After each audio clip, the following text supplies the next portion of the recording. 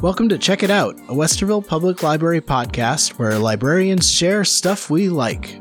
I'm Jordan, an Adult Services librarian. I'm Megan. I'm also an Adult Services librarian.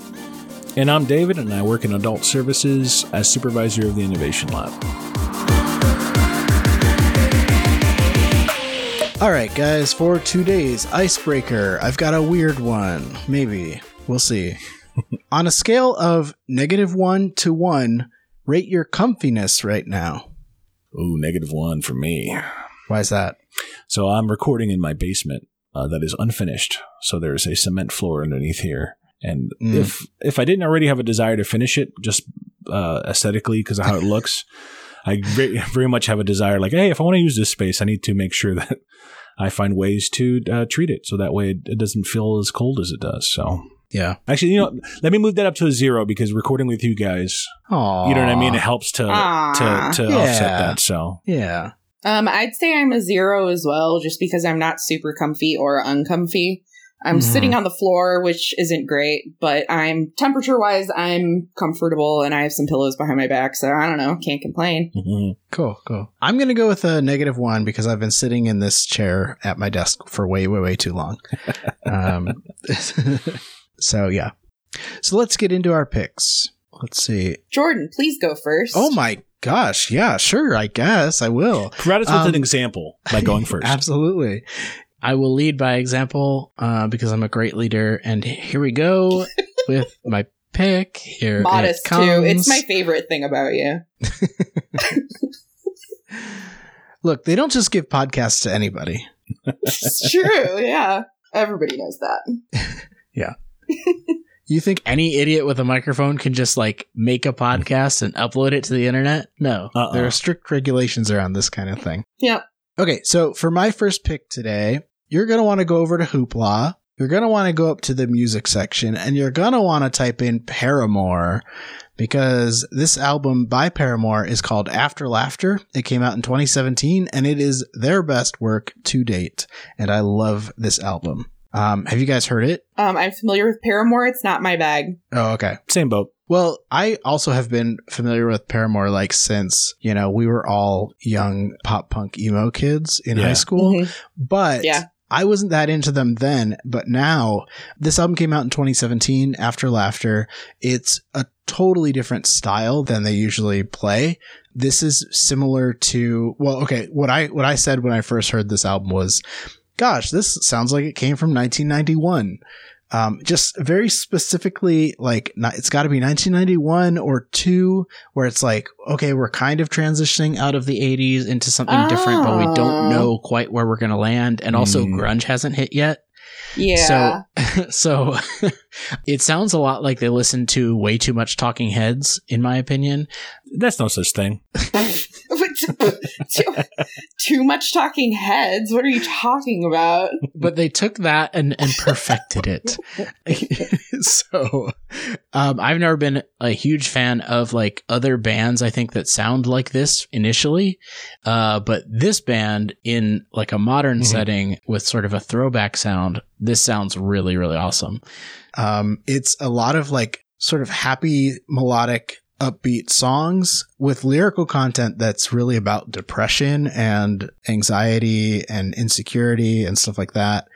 So I really like that kind of dichotomy, and just the whole album is this very cohesive sound that just goes so well together. I was trying to pick out what's my favorite song off of this album, and I kind of can't because all the songs are so good. But if I had to pick one, it would be Hard Times, which is song number 1. It was their first single off the album, and it's awesome. Check it out. Okay, with my pick today, I'm gonna go for a little movie called Reefer Madness. It's a movie that was made in the 1930s. It's a cautionary tale about the dangers of what they call marijuana.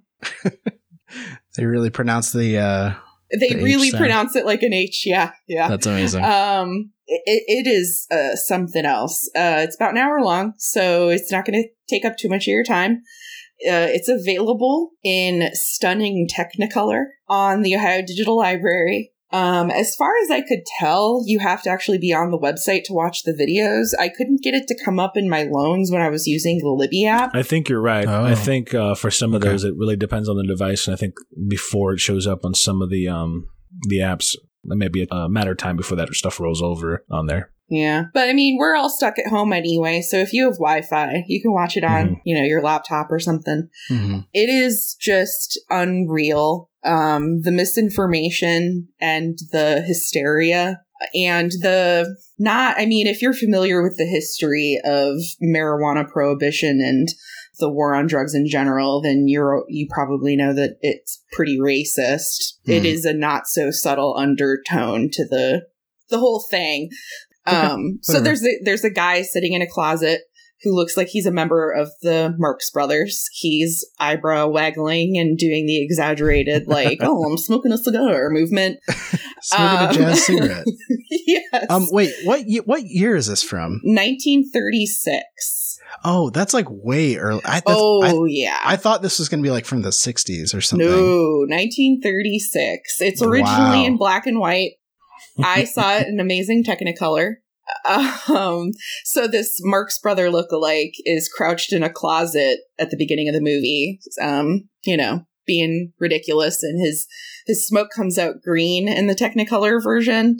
I don't know why, other than just it looks cool visually, that the creators decided to make everyone have different colored smoke.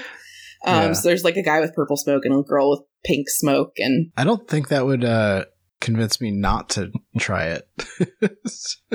Well, they're trying to convince you not to try it. It's a cautionary tale. Yeah, it's funny. There's a lot of maniacal laughter. People just standing around and laughing maniacally at nothing in particular. Like the Joker hit them with a gas bomb. Yes. At one point in a movie, one of the drug dealers is having some moral and ethical qualms about selling drugs to kids. And so he goes to his boss guy and expresses these concerns.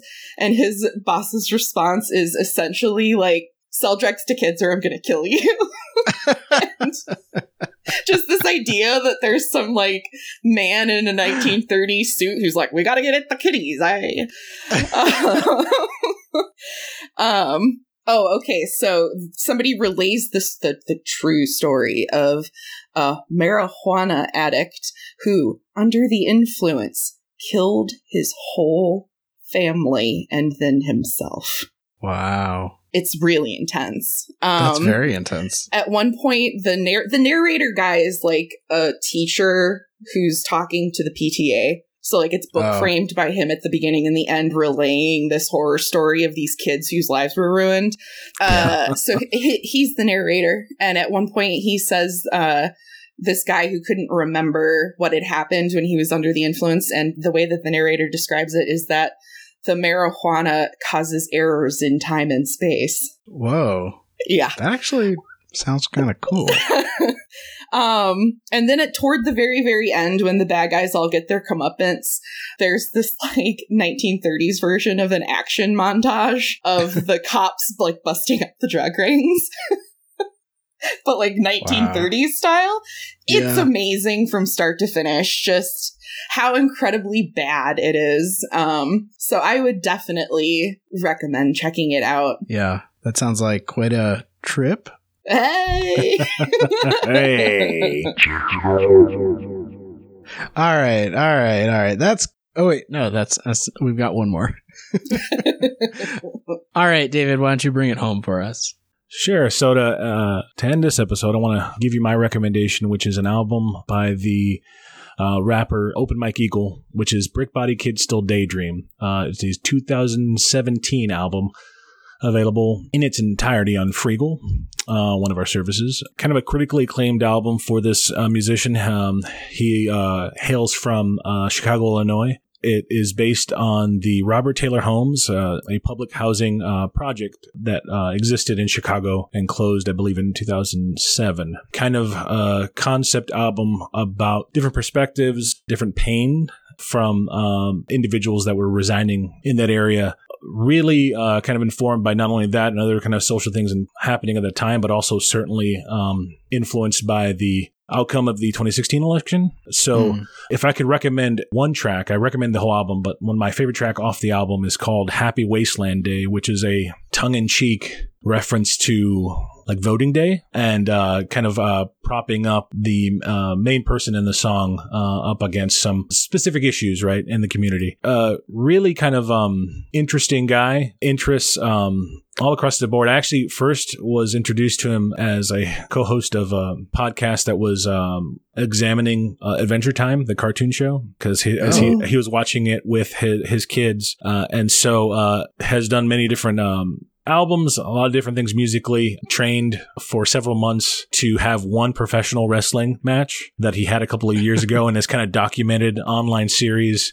His music is really interesting in that it incorporates not only serious social issues, but a lot of geeky references to things like Adventure Time, to things like wrestling, to things like, many video games. And this album is the one that kind of speaks to me the most.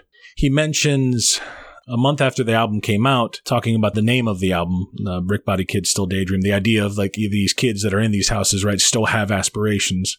But he mentions that even a month out, it's frustrating. He says, sometimes it's frustrating that we have to pick a final name for things and try to walk away. The truth is usually more fluid than that. This album is also called I Left My Wallet in the Robert Taylor Homes. It's also called Cave Paintings in the Projects.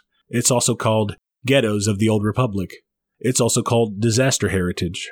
It's also called Signal Boosting in the Ruins. So it's really interesting to see someone being impacted by something that was in his community for such a long time. Its disappearance, how it affected the people and how it's affected him, even through the thing that he created to try to sort of make sense of that. He's been in my mind because he constantly goes on Instagram and does these kind of little makeshift radio DJ things where him and his buddy, who are isolated together just for fun, are going out there pretending like they're radio DJs, and for an hour going on Instagram just playing random things, creating characters. So check that out. Open Mike Eagle, Brick Body Kids Still Daydream on Freegal. Cool, thanks. Check it out. All right, that's going to do it for us here at Check It Out. We'll be back next week with another episode. David, Megan, thank you for being here once again. Happy to be here. Yeah, thank you. And I hope you'll join me next time. We'll see you later. See ya. Bye-bye.